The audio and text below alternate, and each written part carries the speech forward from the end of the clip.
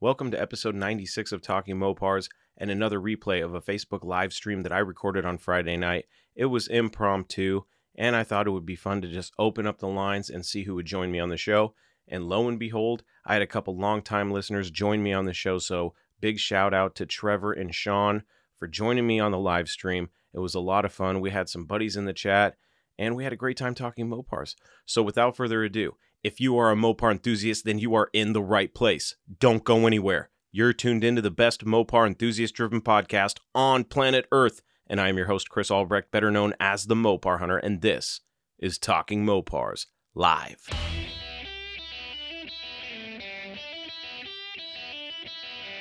You're listening to Talking Mopars with the Mopar Hunter, your direct connection to all things Mopar.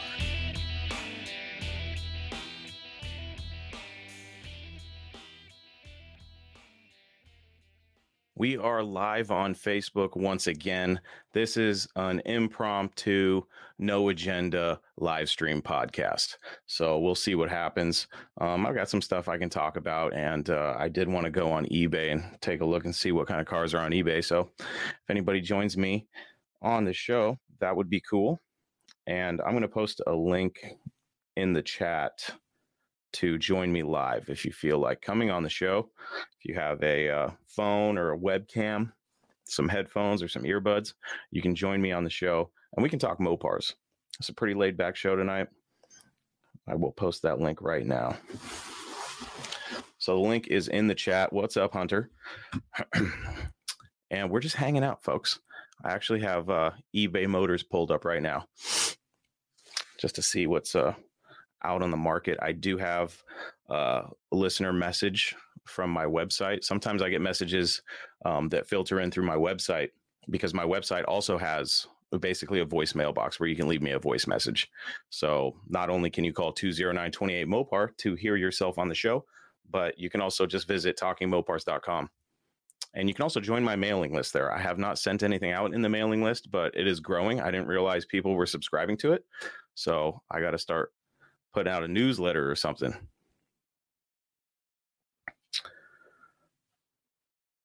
What's up, Trevor? Hola, Adam. What's up, buddy? Just hanging out. It's 8:58. I was planning on going live at 9, so we're just going to hang out for a few minutes, let everybody join up if they want to hang out and see what we got going on.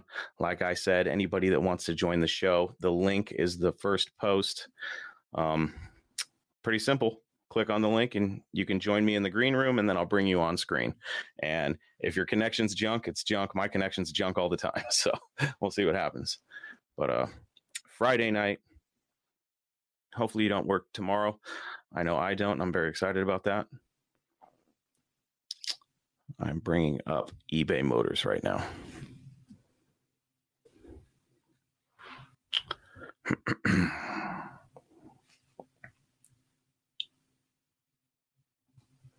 Okay, I'm going to attempt to share my screen here.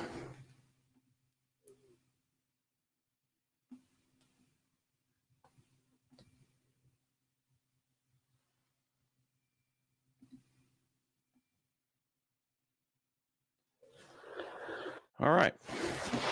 And we got eBay Motors up. Corey in the chat says, looking for my 73 Rally Challenger I sold back in the 90s. Man, that'll be likely a tough one to find, dude. Have you done the basic searches and stuff? Like if I was missing a car and, you know, something that I sold a long time ago, my first search would be for the color, the year, and the make and model of the car in Google and see what pictures pop up. You never know. You know, you may see a car that looks exactly like yours and be like, oh, that one looks exactly like it. Click on it and find out that, hey, it's your old car. You never know. You know, it's worth a shot. But here we are on eBay. Let's take a look at some Plymouths. All right, see if you can see the screen. I'm not the biggest fan of the auctions. I do like the buy it nows. So let's take a look at some buy it nows. Corey says, yep, done it. Did any results come from that, dude? Where were you? Where did you sell the car? Where are you from? And some details about the car. You never know who's going to watch this.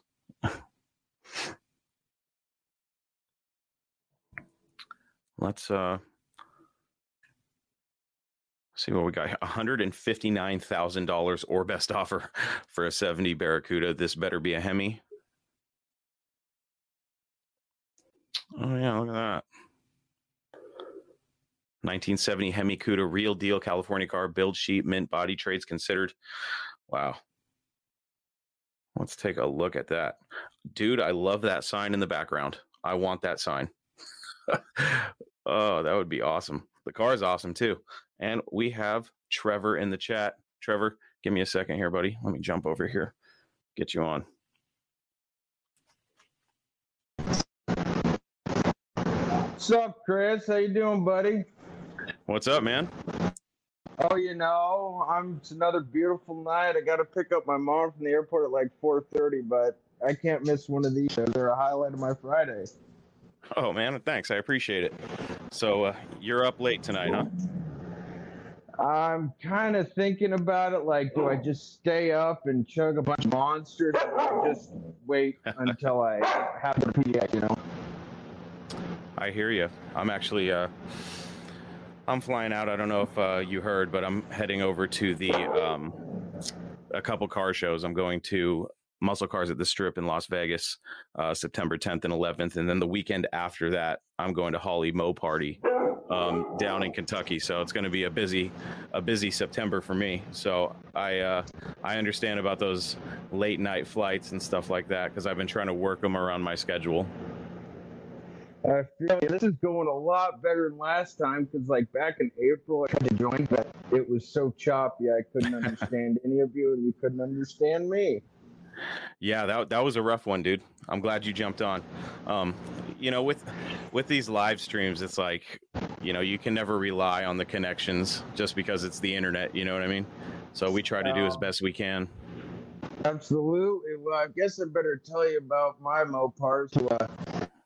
Get it going. I have a 77 Ram Charger that it's getting a 440 eventually. You know how that goes.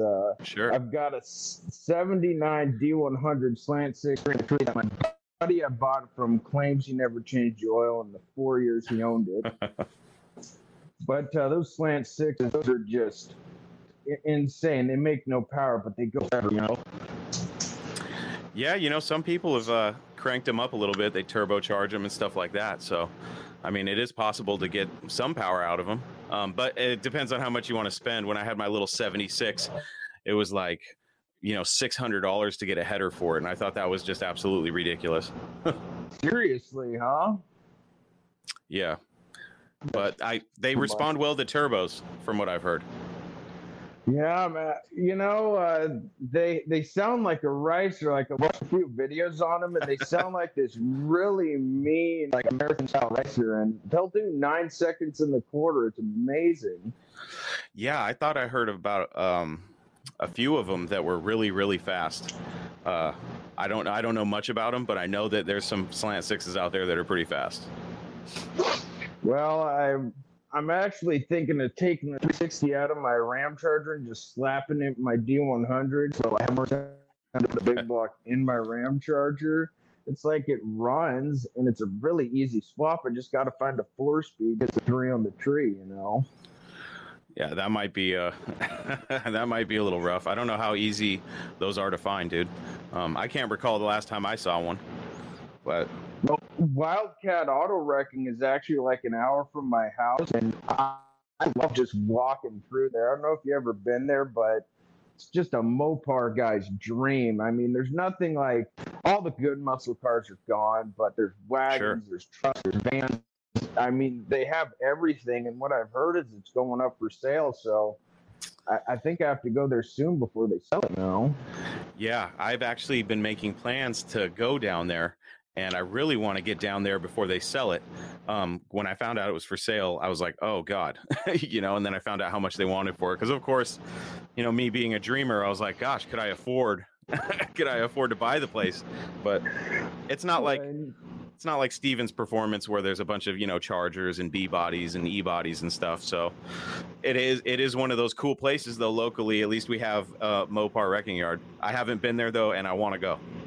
They're actually they have a 66 Coronet there in Mike Rob Parts Off, because a buddy of mine sold me a 66 Coronet for what was it, $2,500, and it's like, my friend's dad was like, "Oh, just buy one that's rust-free," because it's admittedly rusty, like all of them are. And I was telling him, like, I understand what you're saying, but you have guys that are twice my age with 10 times my money going, "I will buy any Coronet, any Charger, any Belvedere, GTX, name it, now I'm for the price you're asking." So I really don't have that option, you know, because it's like, as soon as I have the money, some guy who has way more time and resources than me has already taken it, you know? Yeah, sure. I get that, man. I feel that pain. That happens to me all the time. But I've strategically started a special account so that if something crazy comes up, I have the cash at my disposal to buy it. So I'm just waiting in the wings, you know what I mean? But it's going to take me a while to build up those funds. But there's been so many cars that I've had to lose out on because I didn't have the cash at the time that it's about time I get my stuff together and be ready so I don't have to get ready. You know what I mean? Well, you know, I think it was, what was it? Johnny Mopar was talking about the Ring of Project, right? I love that concept, you know. I think it went like, Ring 1, the stuff you'll never get rid of, the stuff you'll always keep no matter where you end up in life. This Ring 2 is the stuff you'll really don't want to sell, but if somebody offers you enough money, you'll get rid of it. And I'm working on getting into like the Ring 3 or 4, but it's so hard because I know I'm not going to find another one of what I have. Yeah, it's easy for a guy like Johnny to have a circle because his ring, you know, he's got so many cars that you know, he has a few different rings that he can choose from. Myself, I have 2. If I wanted to get rid of something, it would have to be, you know, somebody said I had to get rid of one of my Mopars today. You know, one of the ones that is at my house, I would have to get rid of the van, unfortunately, because the Mr. Norm truck is going nowhere anytime soon. I'll tell you that. You've worked so hard to get a van, though. I've kept up on your van. So you missed out on the big block 440 van. You missed out on a couple others. You know, it's like, man, I'd hate to see it go because you worked so hard to get a van that you actually wanted to invest time into. Yeah, this one, this is definitely the one. Every once in a while, I still have regrets about the 440 van, but you know, that one was just a little bit too far gone. The one that I have now isn't that far gone, and I can still have a good time with it. But what's funny is, I don't know if you were paying attention, but I posted a video of me after I put the headers on that van, and I've been getting roasted because it sounds like complete shit. And I may have a wire hooked up wrong, or a couple wires hooked up wrong, but the thing is before I put the headers on, I did have it running and it did not sound that bad. I think the headers may be accentuating the sound a little bit, but it definitely is out of time. I know that for a fact, but I've been getting roasted in that because everybody's roasting me for starting it with starting fluid and shit. I'm like, give me a break, man. Come on. But it's fun because everybody's an expert online, you know? Oh, I feel that. You know, I'm not one of the guys who just looks at the cars. I actually nerd out on the information. Like, I'm obsessed with that mid-60s Chrysler culture. Like, I love the early, like, 860, 890 Plymouth Belvederes and Dodge Coronets because, I mean, as much as I love the look, they were ugly cars. They weren't the 68 to 70 Chargers, you know, like they were the grandma cars that did 9-second quarters. And I love that balls to the wall Chrysler thing that they did way back when. Yeah, they the early 60s was a very special time for Chrysler. Admittedly, I don't know that much about the early stuff like the Max Wedge era, but I do know that they were badass, and they were taking grandma grocery getters and throwing big blocks in them and letting them rip, and they were pulling off some really cool times. And you know, the super stock, when the super stock era started taking off, that was probably one of my favorite times in the history of Mopars, because it's like, oh, we're off to the races now. And then as you get into the mid-late 60s, things were just taking off, which I think is really cool. Well, you know, you go like an A990 to the demons we have now, it's like that's a 9.5 second car that you can daily drive if you had an inkling to. Back then, they technically could drive these race cars on the street, but they were like a bear trap, man. You know, it was all or nothing. Old the 426 Hemi cars. Yeah. I am just so happy that Dodge is still kind of living up to that high performance heritage. You know what I mean? They could easily have just said, you know what, screw it. And they could have been working on a bunch, you know, especially with today's day and age, when you talk about the, you know, pollution and global warming and all that kind of stuff. It's interesting that they're still going whole hog and just saying, you know what, let's get as much power out of these things as possible. But they just had that press conference and they said, we've pretty much reached the limit of an internal combustion engine, and that's why they're going electric. How do you feel about the electric stuff? You know, as a car guy, mainly Mopar, but as a car guy, I can't ignore the fact that the electric stuff is actually, it's cool, you know, like the fact that they can get these electric cars to do what they do. I do think that's cool, but the old school guy in me is like, oh, when I gas, I don't have that noise. You know what I mean? Yeah, yeah. I think there's room. I think there's room for both. I don't think that. I don't think it's fair to say that Dodge is going to completely abandon, you know, their heritage. You know, because what got them to the race in the first place was that raw horsepower. You know what I mean? And I think that it is time to embrace what's happening with electric vehicles, but I don't think it's time to just forget about where we've been and where we've come from. So I don't see the muscle cars dying out. I've always said that if at worst case scenario, they might start taxing us a little bit more. You know what I mean? But you look at the times and, oh, hi, Sean, if you can hear us. What's up, Sean? You got us? Can you hear us? Nice. Well, what I was going to say is that, you know, there was a time in like the 70s and 80s when Chrysler, they didn't have any small cars. A guy like me back in the day could really sink their teeth into. Like they had the Aspen and the Cordovas in the late 70s, I think, but in the 80s, they were struggling, you know, like I think it was Lee Iacocca who brought in the K car, wasn't it? Absolutely. Vans.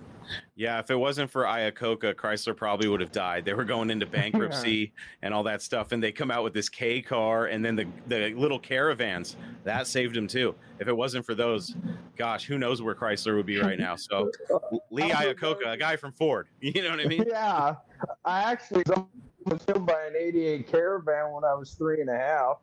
Oh yeah. Yeah. My dad ran me over when I fell out of the van, and he obviously felt bad. Yeah. I mean, obviously he felt bad, but I fell out of the car, and you know, even though I was that young, that's an incident you don't forget, you know. So I fell out of the car. I saw the tire go over me. And then my dad runs over and is like, Trevor, speak to me. And I'm like, no. And then I hear him yell, thank God. And, you know, then it was a whole hullabaloo. But they're giving me a bunch of money for it when I get older and wiser with my money. So if you can get away with getting run over like I have, go for it, you know. I don't know if I'm willing to take that risk, but we've got SRT Sean joining us today. What's up, Sean? How's it going, buddy? It's going great. Awesome. It's going great. Long-time fan. Thanks, man. Long-time Mopar lover. Awesome. Yeah. What do you got?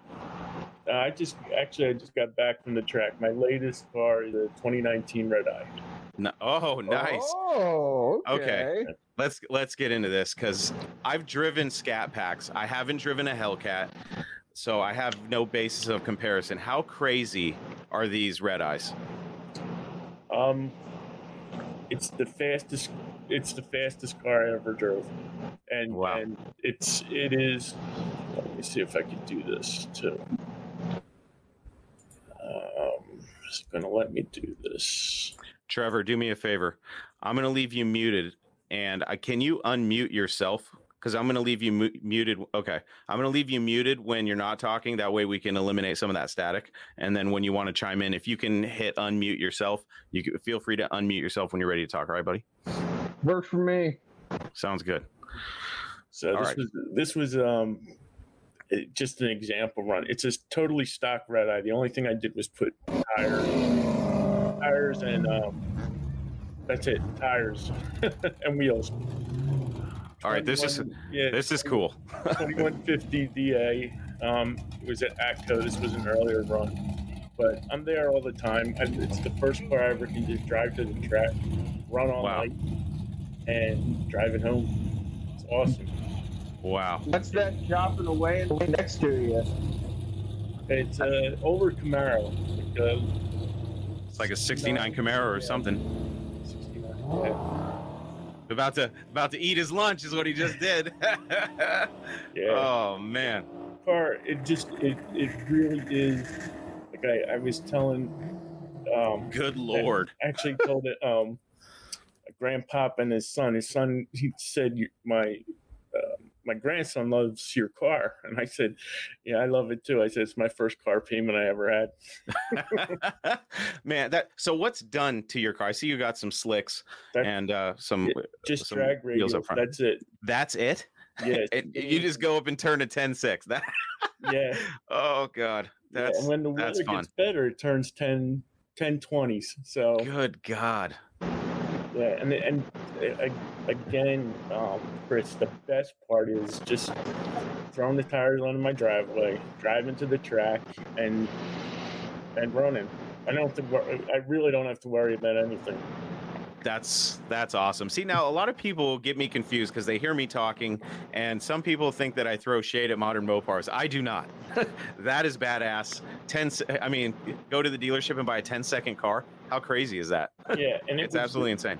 Isn't something, like you can get 797 daily drivable factory warranted horsepower. It's like you couldn't do that back in the late 60s, No, with a warranty. So I think I'll give you a little history. My first car was a 69 Charger 383. Ooh. Rotted floor. And from there it was, that was the 80s. So then I had my dad's Charger 2.2, and we were talking about K cars and and that era. And I saw that there were a couple. I saw the Shelby that you posted up. And then I came back. I guess it was 2005 because I got a rental car from Avis when I was traveling, and they gave me a 2005 Hemi RT wagon, and I fell in love with it. And I kept that, until the valve retainer dropped in the number 7 cylinder, and dumped all over my driveway. But I just fell in love with that car. There was not a fast wagon around. It was like this big bogey thing, and it would just blast. Awesome. And then I had a Scat Pack. I had a Hellcat. And then this is the one that I said, okay, Dodge is giving me a car with a supercharged Hemi with a warranty. I said, I can't pass that by. I don't know if that's ever going to come around again. I just, with how fast the Hellcats are out of the box, you throw almost another 100 horsepower, 90 horsepower. It's how big of a difference does it make if you compare the Hellcat, since you've owned one, to this bad boy? How big of a difference is it?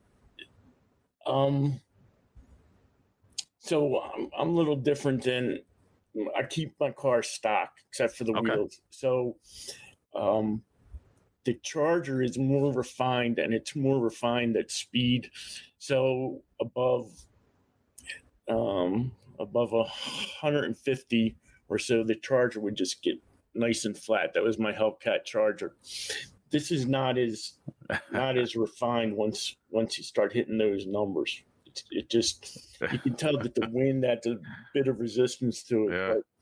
But in terms of pure speed, this one launches like no other car, especially when you start putting the stickier tires on it, because it's I don't know if I can adjust the. Oh, I can. All right. So just this when. Like the guy was real nice to take this video because this was one of the ones I wanted to see how much it really squats down in the back and it'll wrinkle too far. Man. God, it's about ready to pull that front end up off the ground. Yeah, except the Mickey Thompson drag radials are the heaviest. These tires are the heaviest tires that they ever created. I would have to get like bias plies, but when it rips out of the hole, it really does. It's just a Now, fun car. when you go drive this thing around, does anybody ever ask you like, "Oh man, look at that, that's cool," or do they just go another modern Challenger? All the time, and they like the color because it's like a throwback color. It's like a destroyer gray with the red interior, and it's full weight. Like I think with me, and it's close to 4,600 pounds. So Wow. It's just amazing. It blows my mind how fast these cars are. And it's all like from what I've seen, they're super easy to launch. I don't know exactly how they do it, but I imagine this has full launch control and everything that the Demon had, or yeah, it has launch control. It doesn't have a trans brake, so launch control is a little it's a little tough to get used to. Though I've been practicing, I cut a 003 light. Jesus. And like a 149 60 foot. So it was trucking along, but wow. Yeah, the trans brake is just the two paddles and you'll hold them back and then just let one go and the other one go and then you take off. This you have to activate the launch control. Okay. Put your foot on the brake, stomp on the gas. So you're holding it there, and then once it leaves, I can't leave above 1,700 because we'll break the tire loose because it's putting like 8 pounds of boost already into it, and I haven't figured out how to do it yet. Yeah, that's just it's crazy how fast those things are. It's ridiculous. Yeah. Let's get through a couple of these. Let's get through a couple of these chats here. I've never realized that guests can share videos. This is going to change the whole game. I didn't know it either. I just saw it down there and I thought, yeah, I'm that's gonna have to set my computer cool. up now so I can share some of my Raptor videos. Yeah, there you go. yeah, I love your truck too. When I saw you buy it, I'm like, oh my god. They had a big Mr. Norm's tribute at Carlisle this year, and just some of the cars they had there. Yeah, I'll try to post up some pictures to your site. Yeah, that would be cool. A couple of people asked me if I could get the truck out to Carlisle, and as much as I wanted to, I was just like, it's not possible unless somebody wanted to help me arrange shipping for it. There's no way in hell I was driving it out there, but I wish it could. If there was an event for it to go to, that would have been the one. You know what I mean? Yeah. You should get a 3-wheeler stick in the back of that thing. Have some people call around to events. That'd be pretty cool. I've got a few of them. That's why I want to put a V8 in the D100 because I want something with power to haul my other death trap in, you know? Yeah. That's those things, you know, I just recently took a little spin in my buddy's side-by-side. And the thing is, those things are ridiculous. I've always been a little scared of the 3-wheelers and the quads because if I get hurt, I'm screwed. But in the cage, you know, of a side-by-side, it's like, just do whatever the hell you want. You might roll it, but you got a cage to protect you.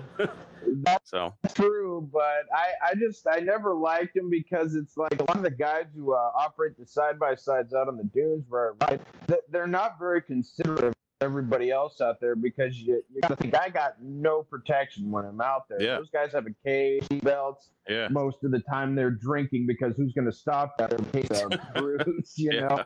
yeah, And they'll take you out in a hurry. Like it happens more Wow. often than you think. At least once a big event down here in Oregon that somebody gets life-flighted because again a side comes ripping up the hill, not paying attention, and they'll take you out. So you always got to be careful. And another thing, when you're out there, the rips those things leave. Oh, it's a painful experience at like UV takeover. It'll take you out in a hurry. Yeah, that's crazy. My buddy's actually down at Dune Fest right now with his side-by-side. He just bought one. And I guess he wrecked out on the trail and had a head-on collision with another guy. So he's in the ER right now. It's just a nightmare. I guess the side-by-side's totaled.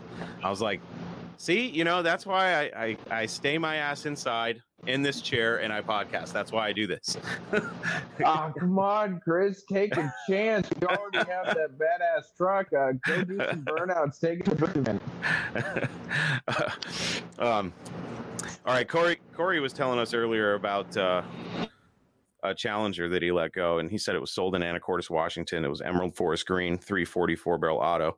I'll keep my eyes peeled, but gosh, when did he say he got rid of that thing? And back in the 90s, man. Gosh, I haven't seen one locally.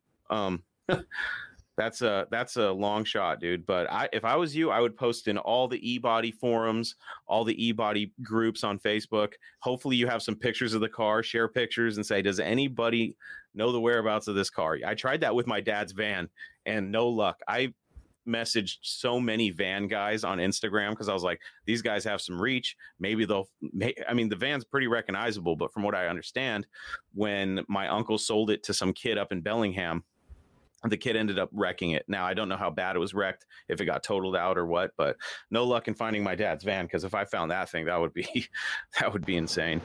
I know exactly how you feel there.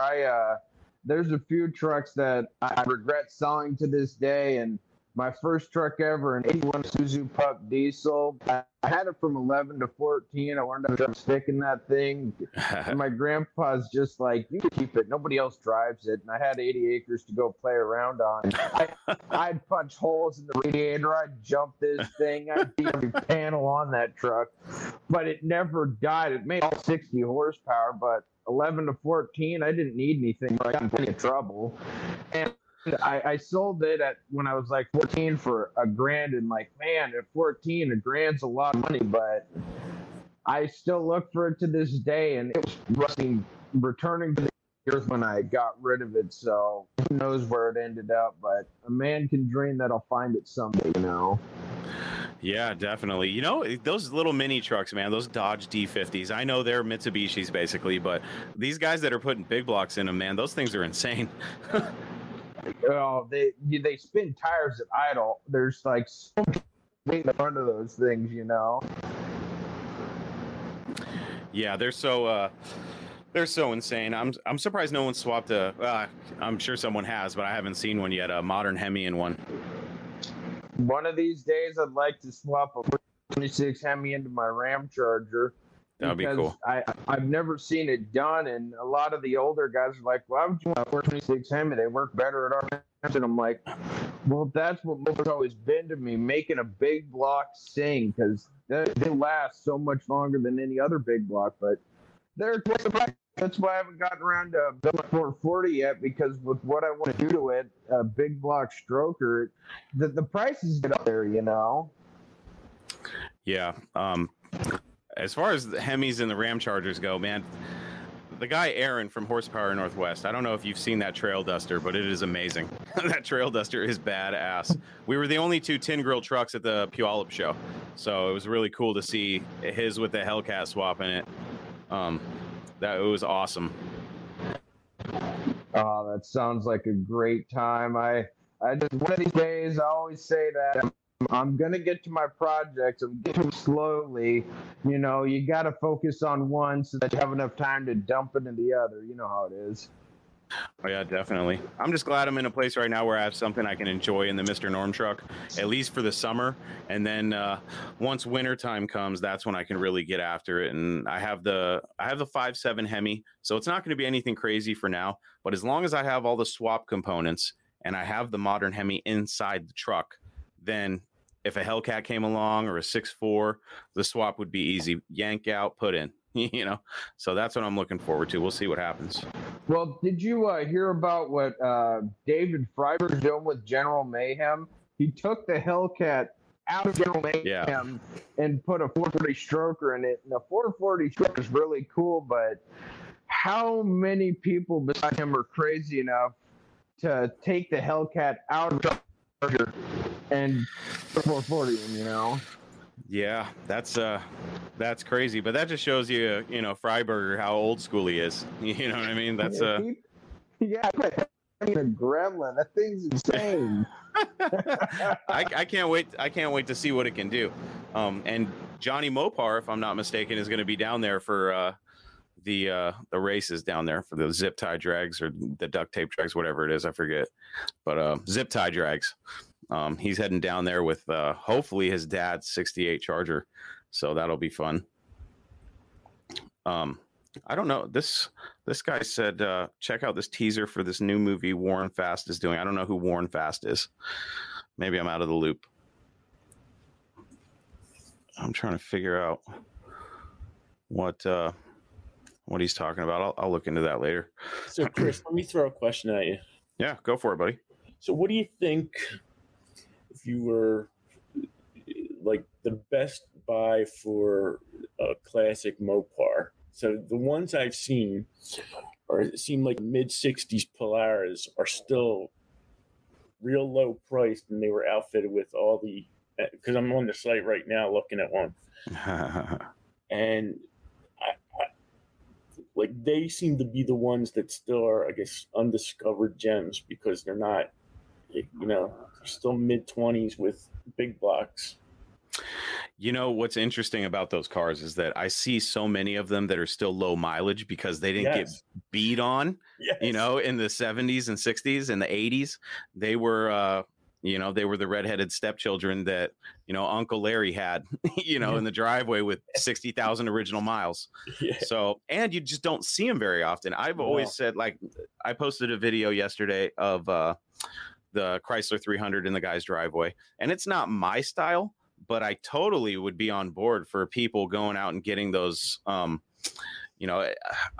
non-muscle car Mopars, because like you're saying, they got big blocks in them. I see more big block non-muscle cars than small blocks. It's kind of funny. I'm like, wow, that's a low mileage Polara.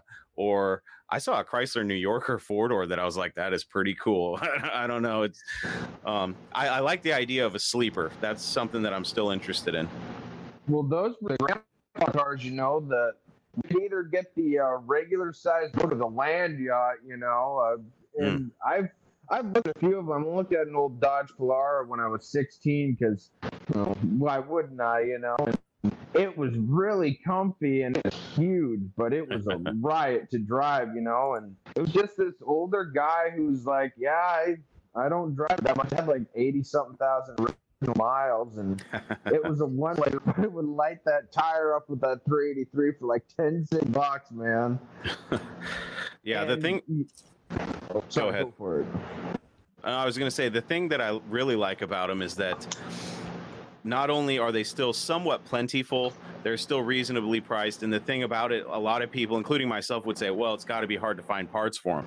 You know what I mean? But what I realize is that it may be hard. Like, there may not be a lot of aftermarket support, but there has to be, like, if you got a Polara or whatever, there's going to be another low mileage one down the line where if you needed parts, you may have to sacrifice one. Or, I've seen some really nice cars where they advertise them as parts cars because the drivetrain's still good.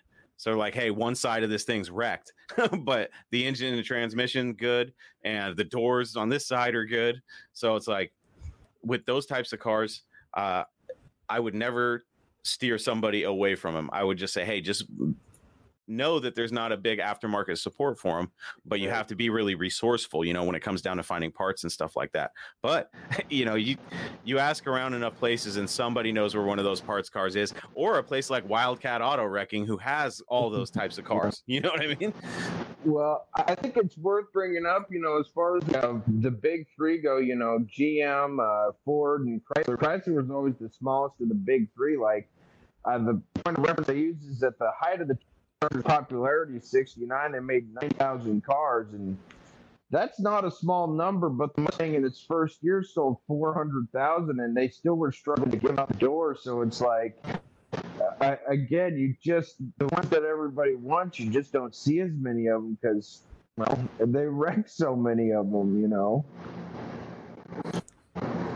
Yeah. Is that a direction that you're thinking about going, Sean? Are you trying to get back into the old school stuff? Yeah. Oh, all the time. Yeah. I'm always looking. Just don't have enough space. No, I get it, man. Trust me, I get it.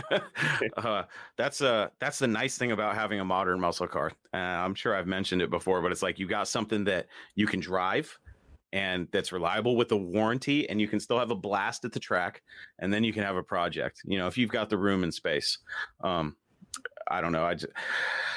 There's just so many options still. I think a lot of people are just still hung up. And don't get me wrong, I'd love to have a Charger or a Cuda or a Challenger or something. But it's like, gosh, as far as cost effectiveness, yeah. I like your style, Sean. I'm going to go get a red eye. You know what I mean? Have that warranty, and I'm going to go find something fun to tinker around with. You know what I mean? I like that. Yeah, it's a blast. That's. I have a. You're talking about a Hemi swap. I have a first gen Durango RT. It's a 2000. Cool. 5.9, and it's always in the back of my mind to do, because I know the gentleman. I forget the name of. It was one of the guys that you had on before about doing the Hemi. I think it's called Hemi Swap or Hemi Swap the World. DIY Hemi, Blake Anderman. He's actually in the chat right now. What's up, Blake?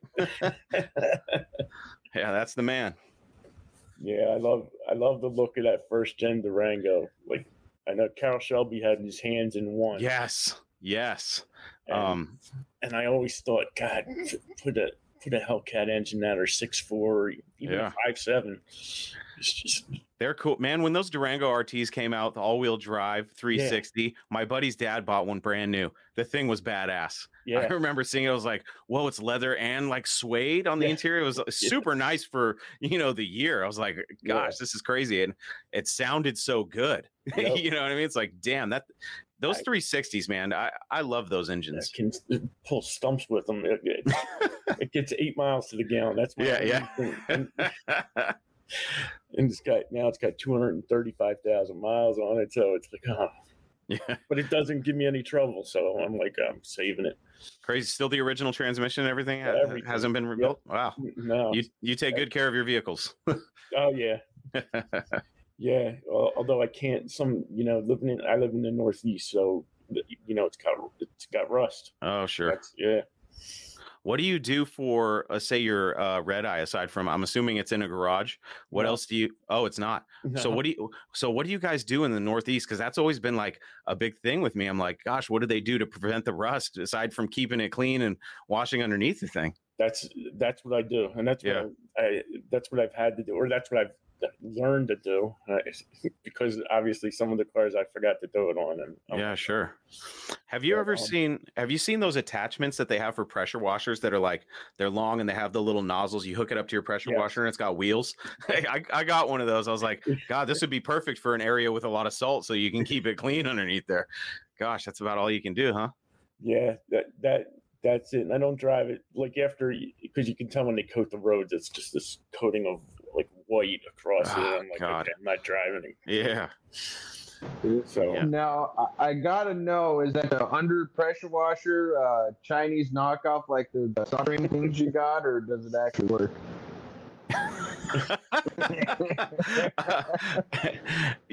I saw a post the other day about those little soldering butt connectors, and everybody was raving about them. I'm like, I don't know which ones you were using, but the ones I were using were complete dog shit.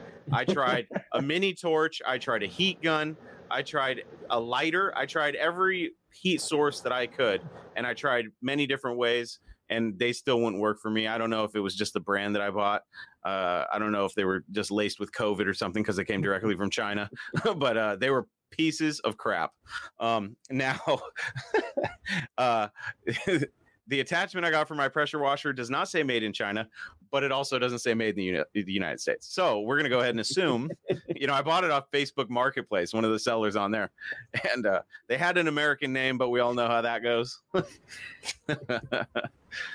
Like Bob with technical support. I'm like, Bob, are you in India? He goes, I am. I say, okay. I like it when they're like, "Hello, this is Mark," and I'm like, "This is not Mark." Okay, don't lie to me. Hello, this is Lewis. How may I help you?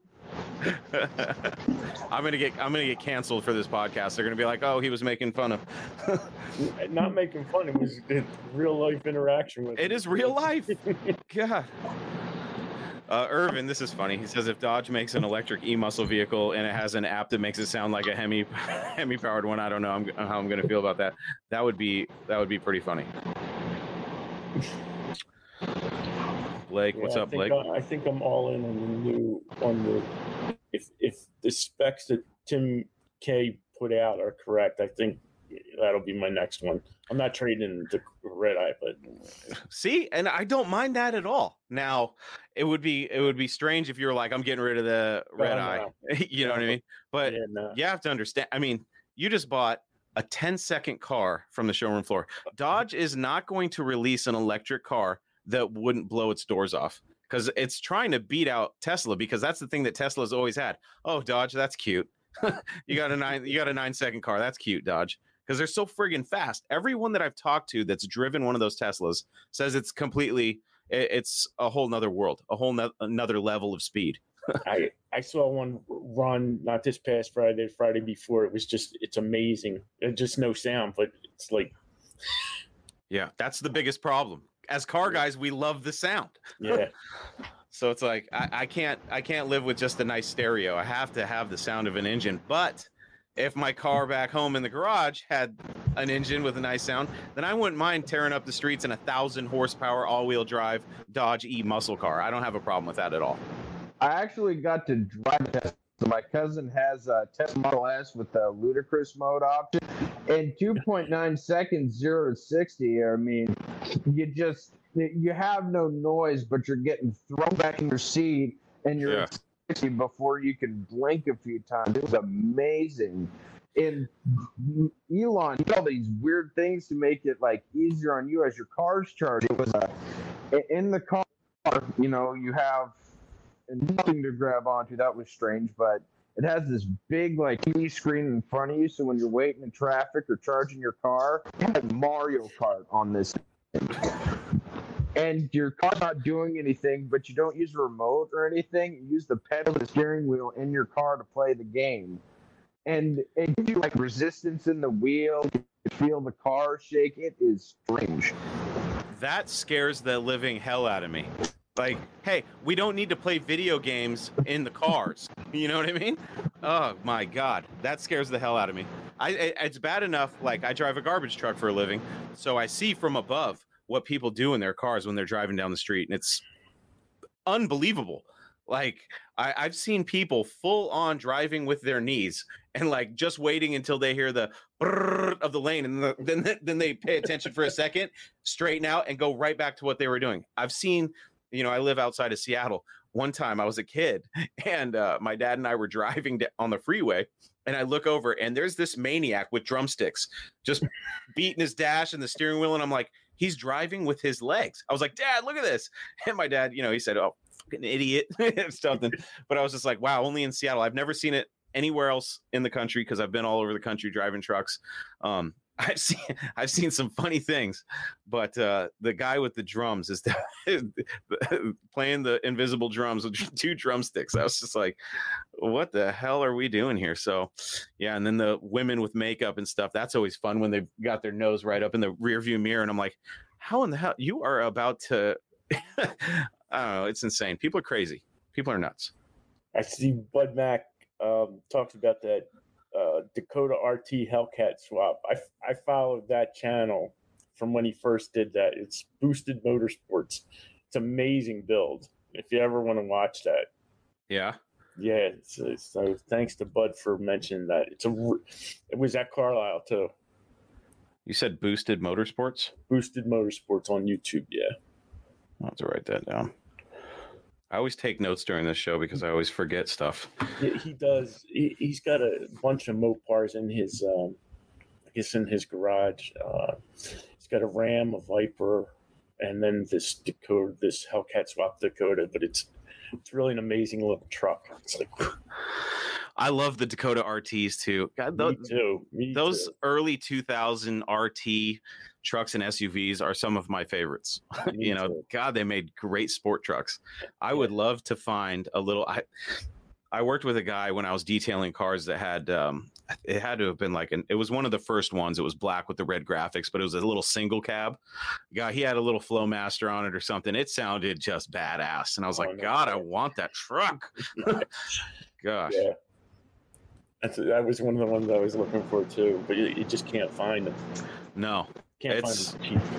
No, I think the cheapest ones I've found are in the $4,000 range, but they have the extended cab. I personally would go for the standard cab. Me too. Yeah. I think Darrell Shelby did the RTs in the late 80s, didn't he? The 18 Dakotas. He did the Shelby Dakotas in the late 80s, Yeah, which had the little 318s. Yep. Yeah. Fast accelerating pickup in the world back then, and they got that out of a little 318 in the Dakota. That was cool, man.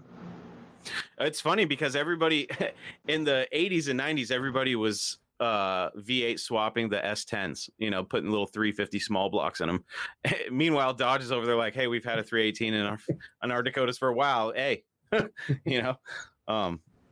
gosh, it's just funny what Chrysler has done throughout the years when they've they at least, pun intended, they put in a valiant effort. You know what I mean? Even during the 80s, the front wheel drive turbo cars, it's like they were trying. They were really trying. They said, okay, we have to be good on this gas stuff, front wheel drive. What can we do to make it faster? And that 2.2 engine, I got to dive deep into that because the more I read about it, the more I realize that it's an engineering masterpiece as far as that time period and, how reliable those cars were as far as once you got into the, you put a good head gasket and stuff on them. They were really good cars. I can't wait to start. I have a few of them. I just need to start digging into them, but they're on the back burner. Let's see what Irvin says. He says, hey, Chris, short update on me and my Charger. Today, I finally had my first day of training at AutoZone. It literally took a month and a week for me to get cleared, apparently. As for my 5.7, changed the head gaskets and the crank cam sensor. Everything was good. Then shortly after, rod knock. Yup, spun another bearing. I'm this close to calling it quits and getting a Challenger. Hey, dude, do it. I'll be your bad influence. Do it. I don't know. After Sean shared that video, I'm like, what can I sell around here aside from Mr. Norm and my van? I'm about to have a yard sale.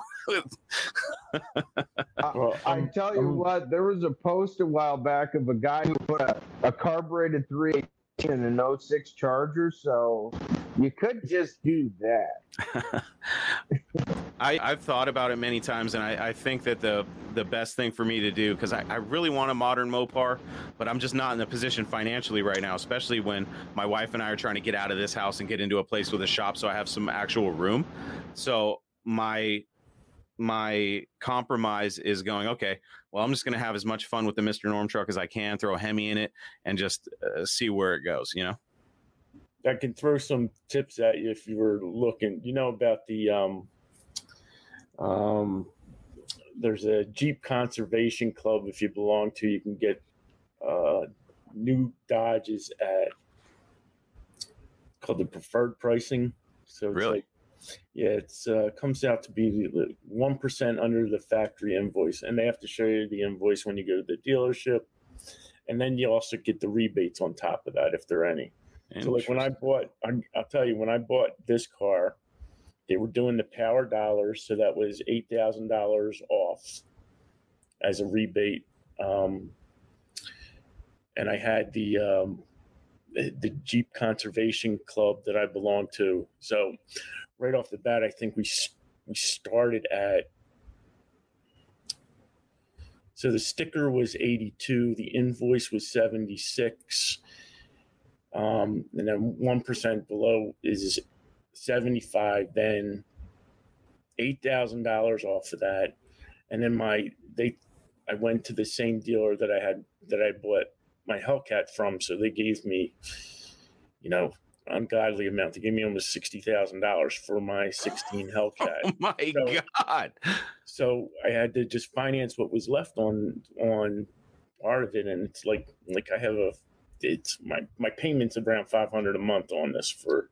Oh my God. So I'm so jealous right now. It was just all luck because that power dollar bonus I don't think is going to come back again. I don't know. Yeah, that was the $10 per horsepower on that. I saw that advertised, and I was like, I was looking, and at the time I had a pocket full of cash, and I was trying to get a Scat Pack, but it was like right during the I'm sorry, Chris. Treadlightly.org is the name of that Jeep conservation, and when you sign up, it's $100 donation, but it puts you in the Chrysler or the FCA Employee Advantage or the FCA Friends and Family Advantage program. Interesting. Yeah, I gotta. Man, there's gosh. Work run Scat Packs on all the cars. Yeah, because they were offering crazy Chrysler financing at the time. The problem was the chip shortage was really starting to affect the market. Yep. And like $60,000 for your 2016 Hellcat. That's how many miles? How many miles are on it? Probably 16 or 17,000. Okay. Yeah, but they had all the records. They had done all the oil changes, the diff changes, and stuff. So they knew the car. Yeah. And every time I brought it in, they would say, "Well, when they get ready to get rid of it." And then when they named the number, I said, "Okay." Yeah. Yeah, that's insane. Yeah, crazy. Oh, it is the duct tape drags. I was wrong. So it's not the zip ties; it's the duct tape drags. I've only heard the name of them 500 times, and I still can't remember. Blake, what's up, buddy? But always wanted an early Durango RT. I had a '99 Dakota RT and would love to have another. Yeah, they're awesome, dude. I gotta look for the. I've heard that somebody put a modern Hemi in a Dakota RT. I didn't realize it was a Hellcat. That's pretty cool. I'll check that out. Build is well done too. I mean, he really. Yeah, that's good. Pretty detailed guy. Is it one of those builds where you pop the hood and you're like, okay, that could have been factory. You could have, it looks like it was meant to be there.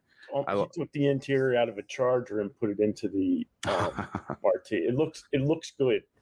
Really? I mean, obviously there's always little parts, but the way you'll have to look at the video and then maybe comment on it.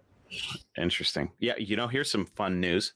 I don't know how well known this is, but I recently talked to a company who I'm trying to get on the show, who is working right now on research and development for a rear-wheel drive conversion kit for the 80s front-wheel drive Mopars, like a Daytona.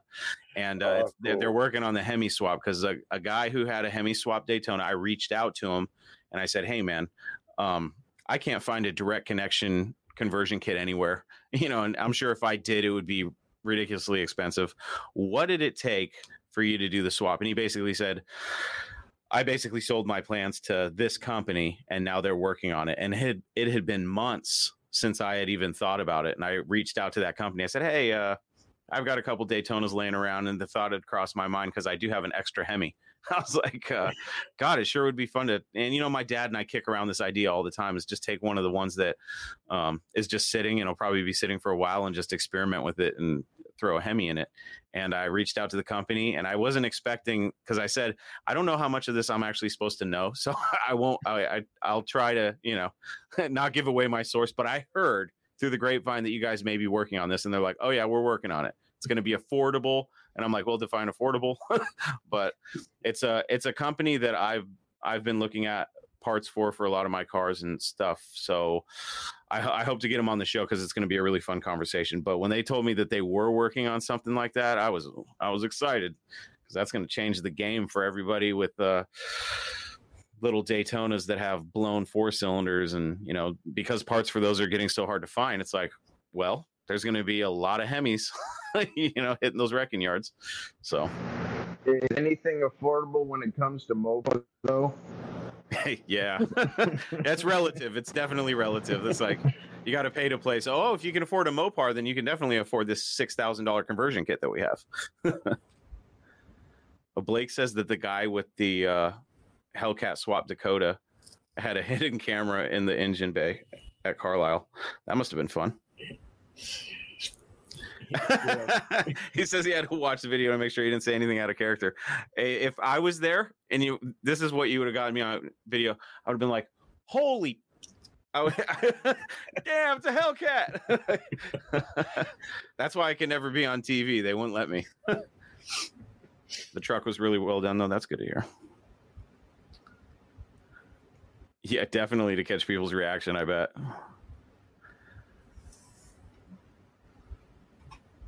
Bud had the club cab. I do like that. That purple color is pretty cool. I like the black ones. For the Durangos, though, that Carroll Shelby Durango, man. Woo! There was one, I don't know if it was built by Carroll Shelby, but recently, within the past couple of years, there was a burgundy with white stripes Durango that looked like it had the Shelby kit on it. And there was a picture of it with the hood popped and had a Kenny Bell supercharger on it. And it was just completely oxidized and it looked ratty as shit for $700. And I was like, I got to just buy that thing just to have it because I'm an asshole. I called him up. He's like, oh, yeah, it's been gone for weeks. And I was like, well, then take it offline. So you don't get my hopes up for nothing, dude. Yeah, that's real frustrating for me, too, is the fact that, oh, man, I found this really good deal. Like, yeah, I need those parts for my Ram Charger or whatever. It's like, oh, sorry, I sold that last week. It's like, well, you could have done something about it, you know. There's on OfferUp. I like to surf OfferUp. It's been my hidden treasure trove. Some of the best deals I've gotten on little parts and stuff have been from OfferUp.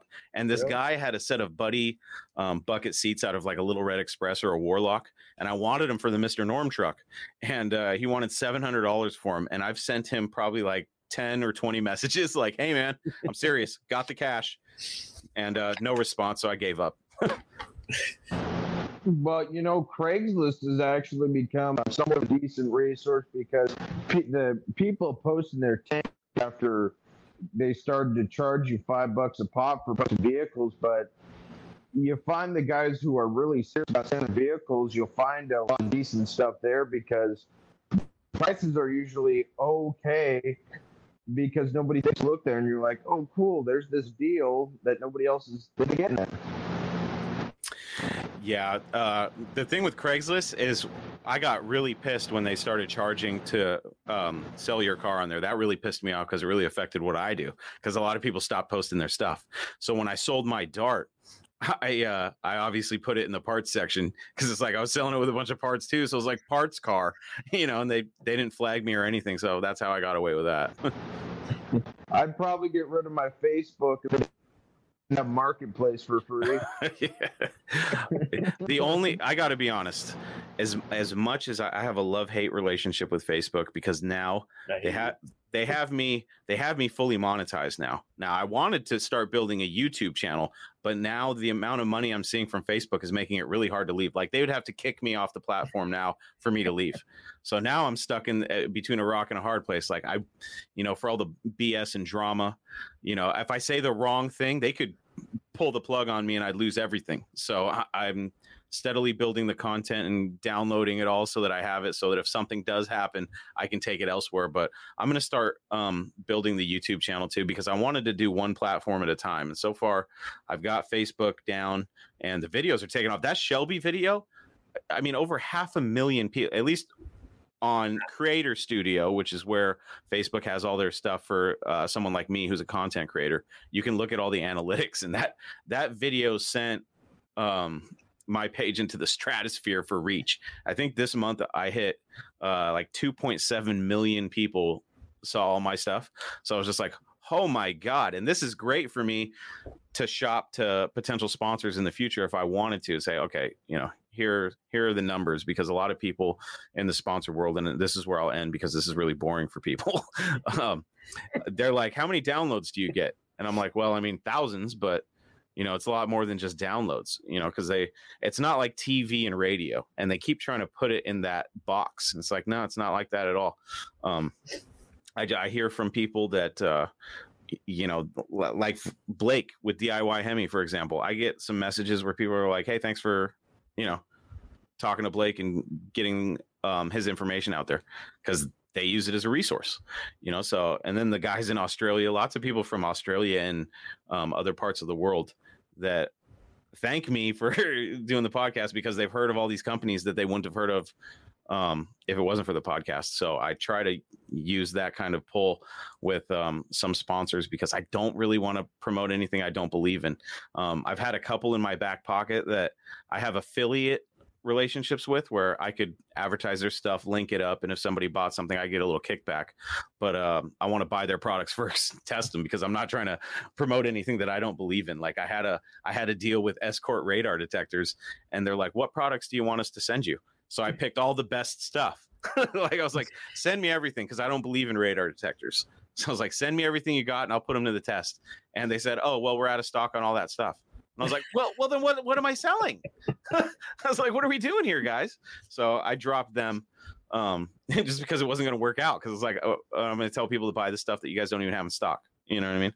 But there's a company that makes car covers that I'm talking with right now, and I have an affiliate relationship with them, but I don't have one of their covers yet, and I can't. In good conscience, I can't sell anything to my people without testing it myself first.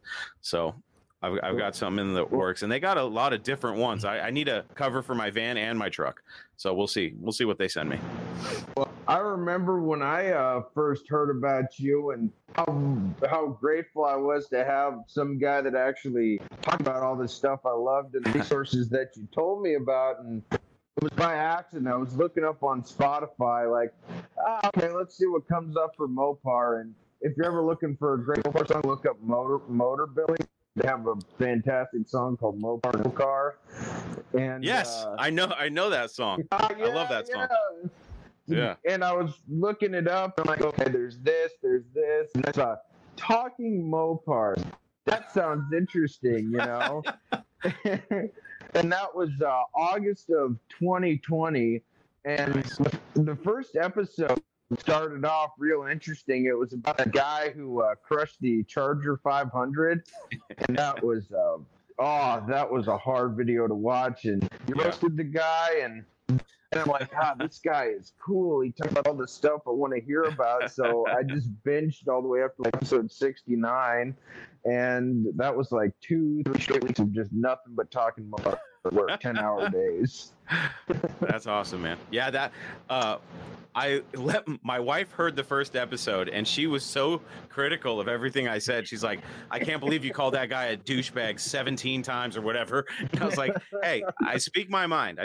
She's like, you know, that's on your first episode. So if like a potential sponsor listens to it, they're going to hear me talking shit about Kevin Hart and what an idiot he is for suing that company. They're going to hear me calling that guy a douchebag. But it is all rooted in my enthusiasm for Mopars. You know what I mean? So it is what it is. I put myself out there, and lately, since I've been doing these videos, man, I usually have a pretty thick skin, but and I literally have no time to go through all these comments and stuff, but every once in a while, one will slip through, and I'll see what these people are saying, like, "Oh, you should be shot for if you're on my lawn, you'd be." I'm like, okay, but some of these guys are just, you know, they're going pretty hard in the paint on me, and I'm like, man, if you guys talk to me, and the funny thing is like, you can comment on any of my posts. This podcast right now, if they showed up here to talk shit to me, you think I would not let them on? Of course I'd let them on. I'd be like, all right, game on. Let's do this. But this is the internet, and nobody does that. So yeah, it's unfortunate, because I think that would be great. It would be a great show. Yeah, tell me how much you hate me. Well, I'm really thankful that I actually get the chance to talk to you personally, because when podcasts get so big, you know, it's almost impossible to talk to the creators. Like, there was a time when Joe Rogan was doing a podcast on his couch, and he'd talk to anybody. The man is so gigantic in the podcast industry. How's a guy like me gonna talk to him unless I go straight to the studio? So I'm very thankful to talk to you just face like this, in a sense, you know. You know, I've thought about it, and I've daydreamed a couple times, thinking that, you know, what happens if I get an opportunity to take this thing to the next level? You know what I mean? And the thing, and it's why I always say it at the beginning of every show, I call it a Mopar enthusiast driven podcast, because if it wasn't for enthusiasts like us, there would be no point in having this podcast, because I've said it before, I'd be talking to myself. You know what I mean? So this show, I will always have a channel like this where people can get access to it. Now, there may come a time, and it would be a good problem to have, where I can only have a certain amount of people on here. So it might get so backed up that I can't even have everybody on that wants to come on. So it's like, it would be a situation where I post ahead of time, hey, you want to be in the stream, you better be there at 9:00 on the dot to get in.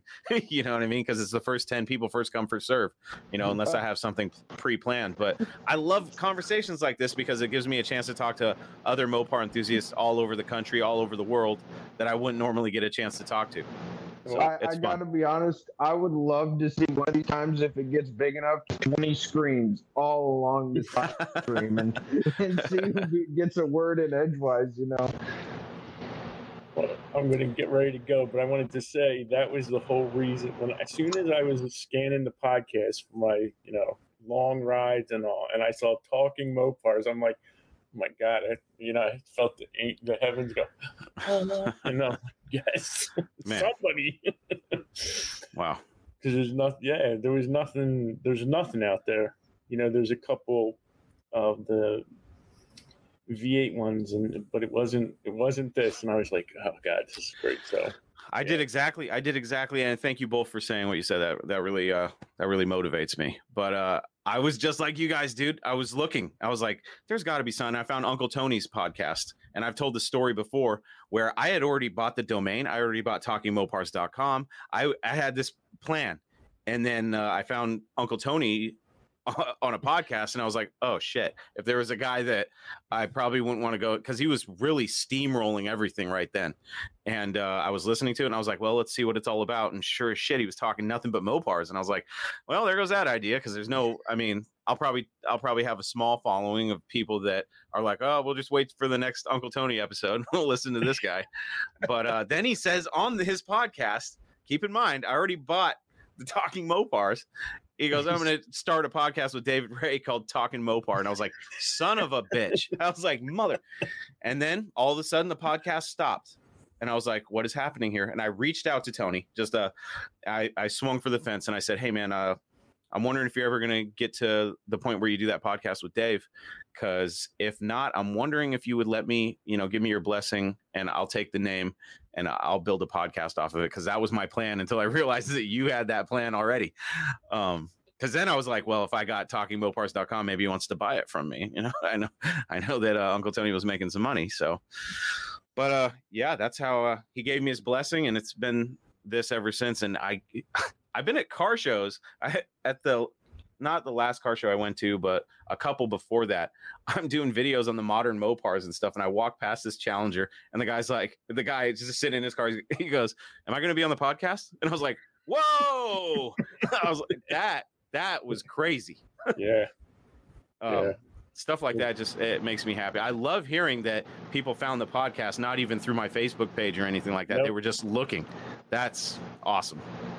Yeah, it's the same. It's like one of the searches I do, like Apple Books, I type in Mopars or Hemi, and I can't get anything. So it's like there's definitely a market out there. But I'm going to say goodnight, all right? And I appreciate all right, Sean.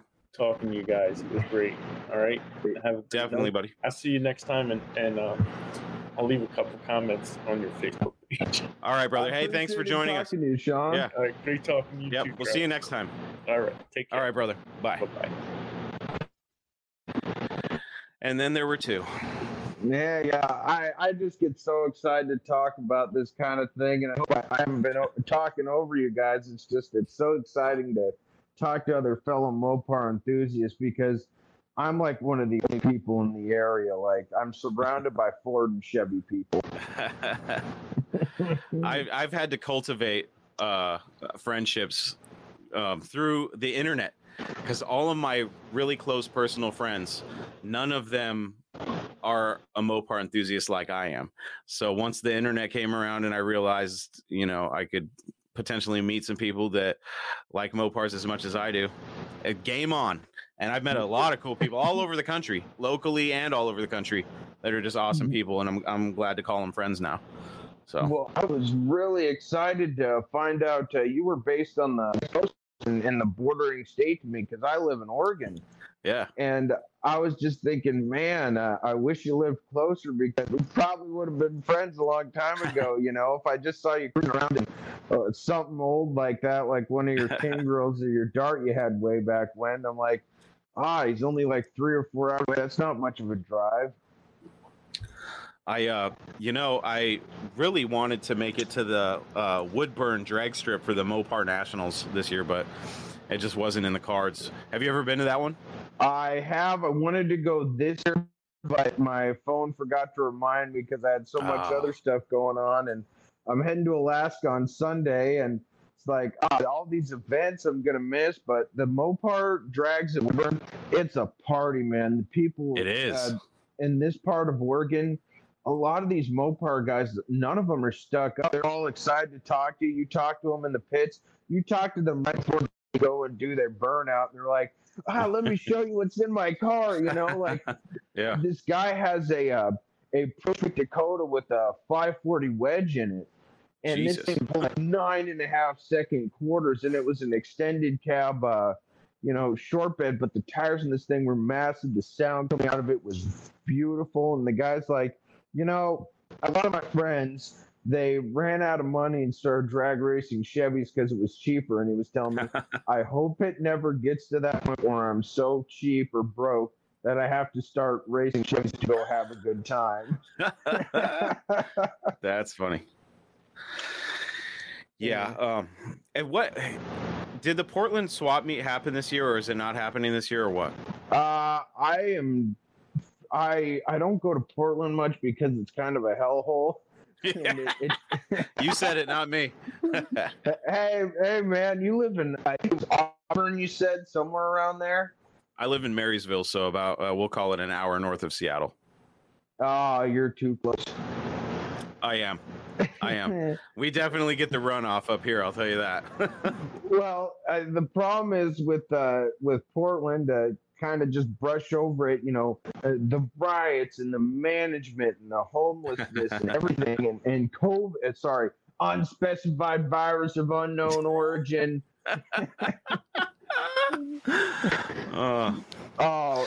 It was bad in Portland. Like, I'm metalhead.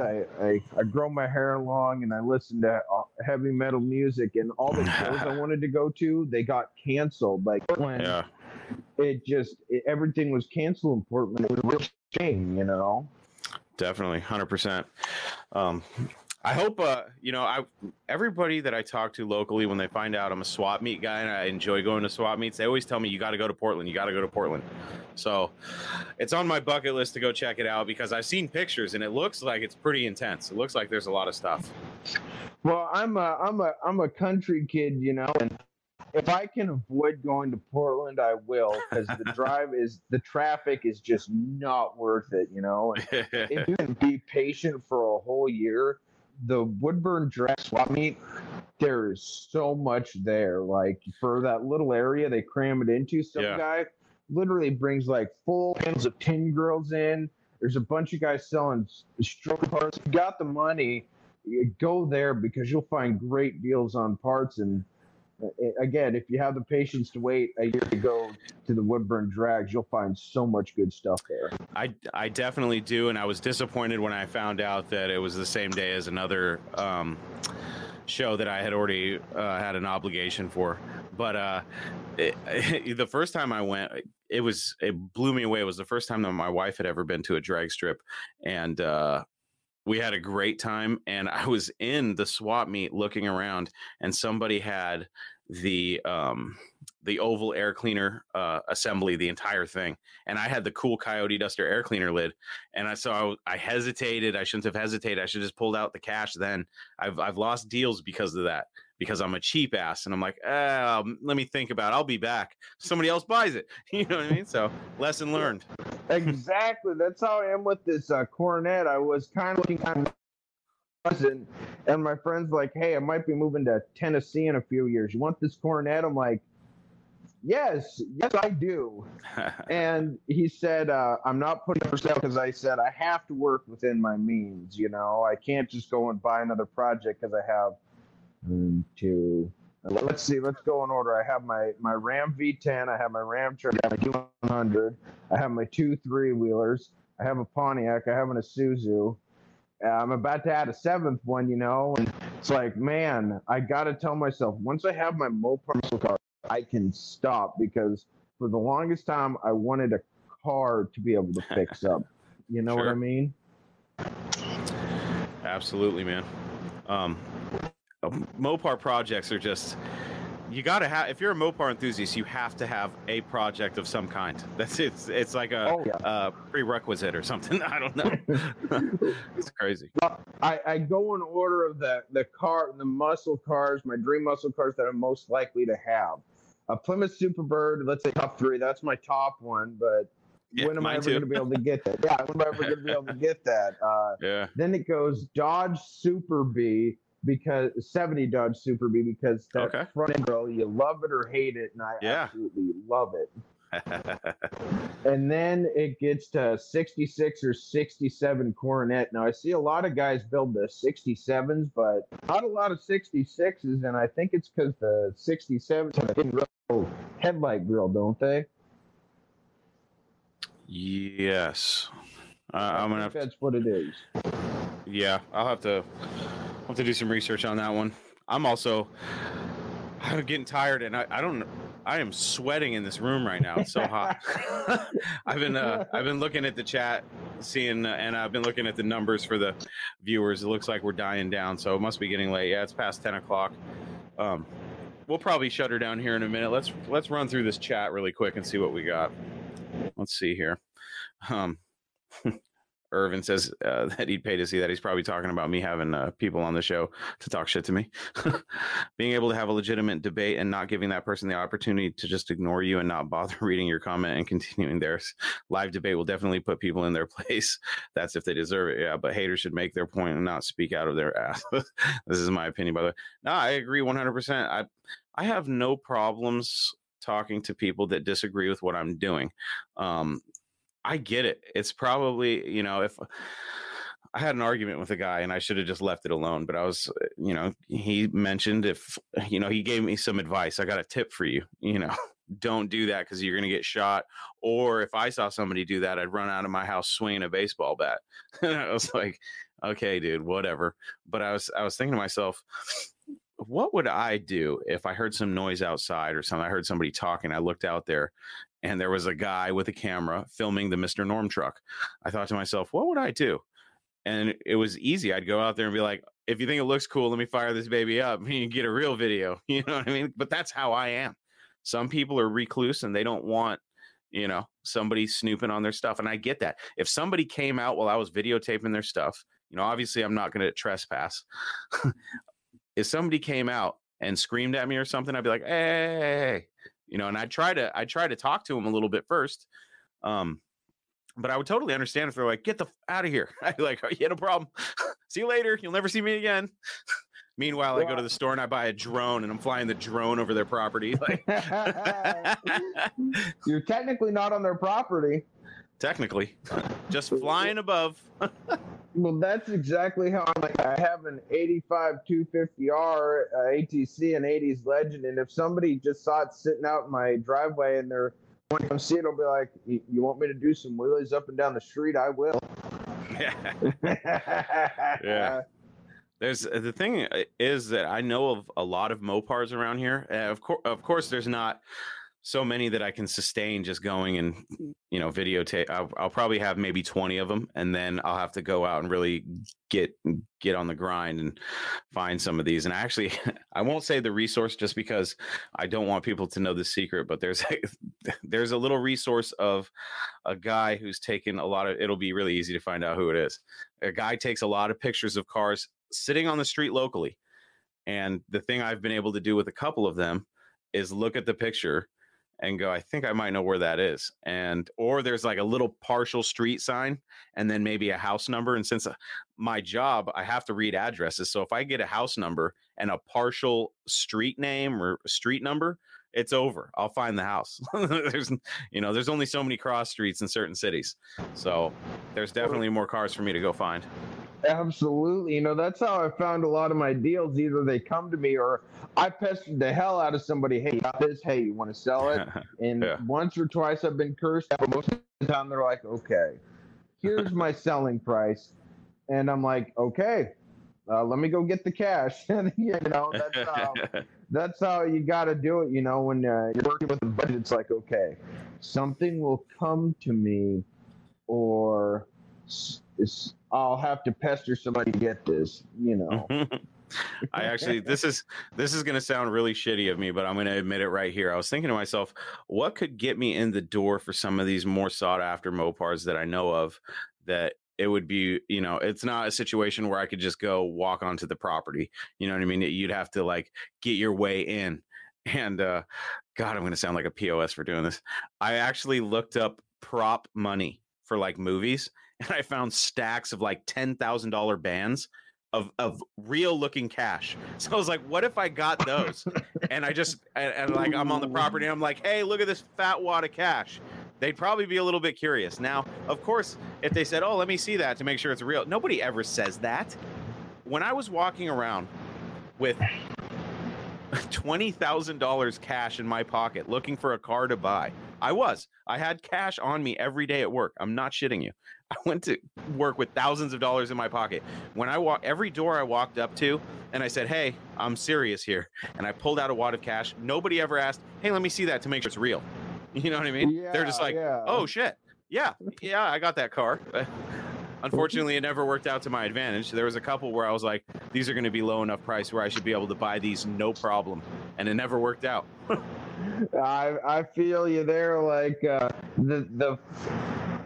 just the friends I've made with this hobby and going out and about and trying to find things. It's like you give somebody money and they tend to be nice to you, Yeah.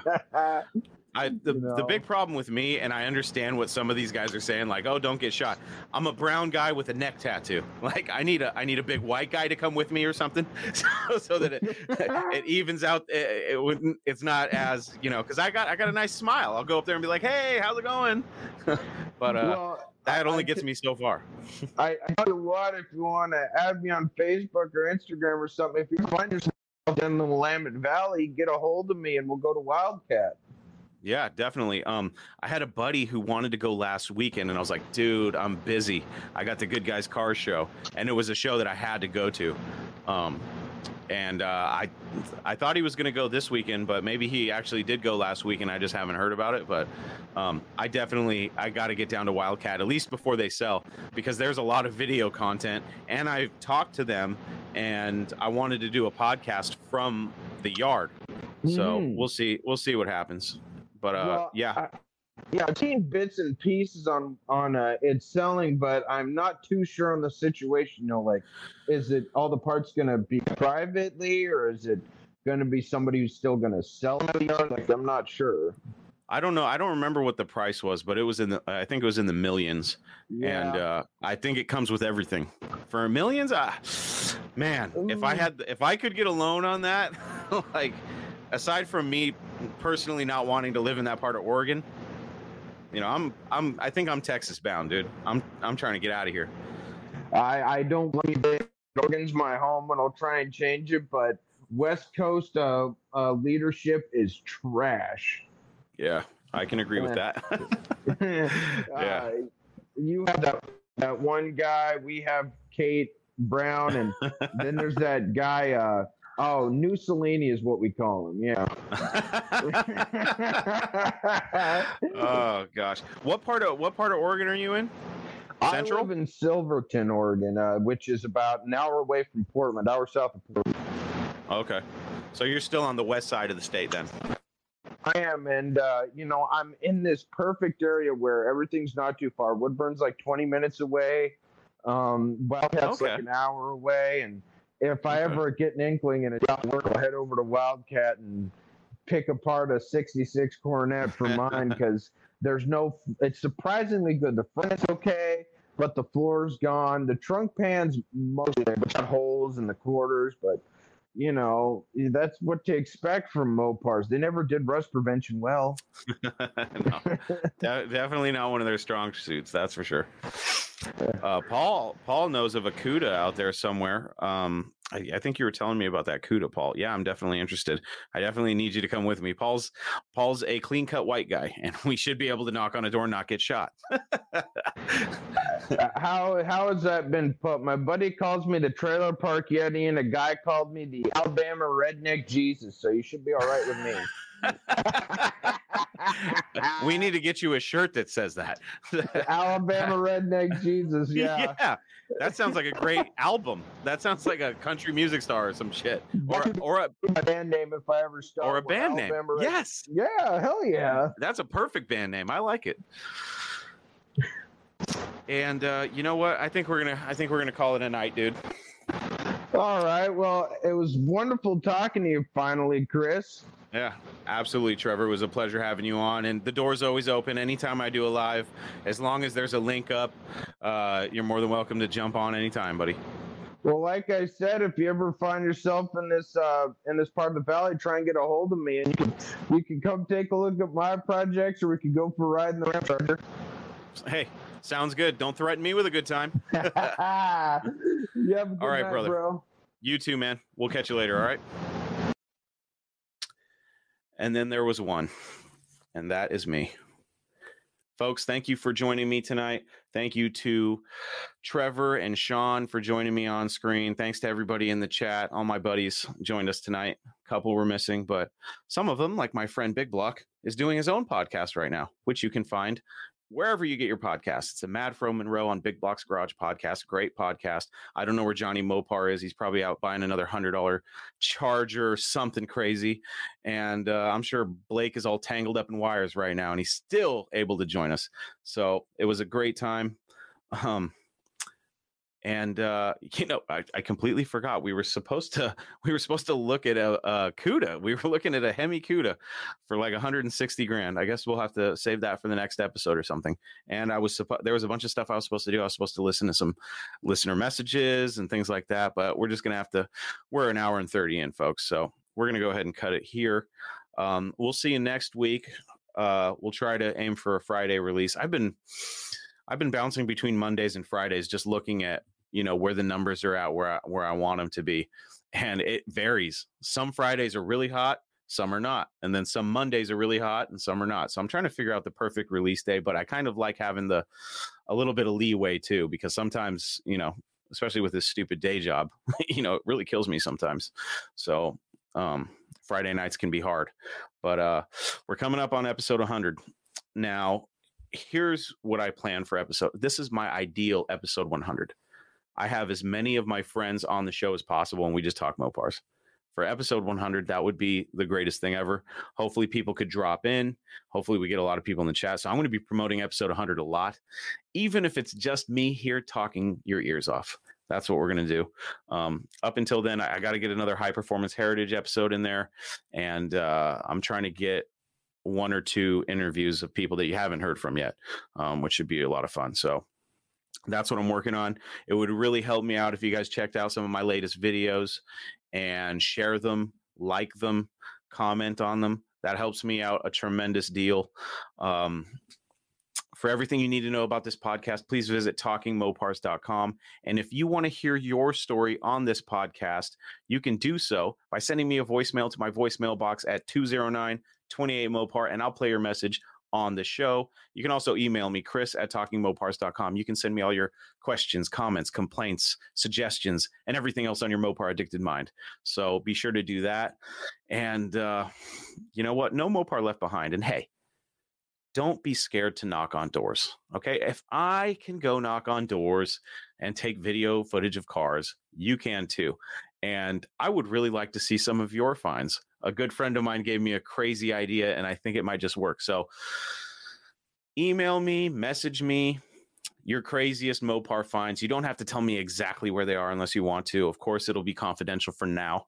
But my buddy gave me a really cool idea, and he knows what that idea is. And I'll see what kind of action we can get on it. So if you know of a crazy Mopar in your area, don't worry, I won't tell the world. But I think it would be fun to like share the finds and stuff and compile a small list. That's all I'll say about that for now. But yeah, no Mopar left behind. Be safe. Drive carefully this weekend, and hopefully you get some time out in your garage. I think with me still waiting on parts for the Mr. Norm truck, I think I'll work on the boogie van a little bit. So I'll get that timing right so you guys can stop hammering me, and hopefully I won't have to start it with starting fluid, because you guys have been hammering me on that. God, you guys have been beating me up, but it's fine. It's fine. I'm going to keep starting that thing with starting fluid until it runs good. And I've got a fun video. So tomorrow's video, I've got a little bit of time in the afternoon because I'm taking my family. We're going to a kangaroo farm tomorrow in Washington. So that should be interesting. Shout out to all my Australian friends. But after that, there's a couple Mopars that I want to go check on. That should be fun for the page. So there will be a live video of that probably sometime in the afternoon, early afternoon or something. So be on the lookout for that. Like I said, for the 900th time tonight, no Mopar left behind. We'll see you next time. Thank you for watching. I am your host, Chris Albrecht, and that was Talking Mopars.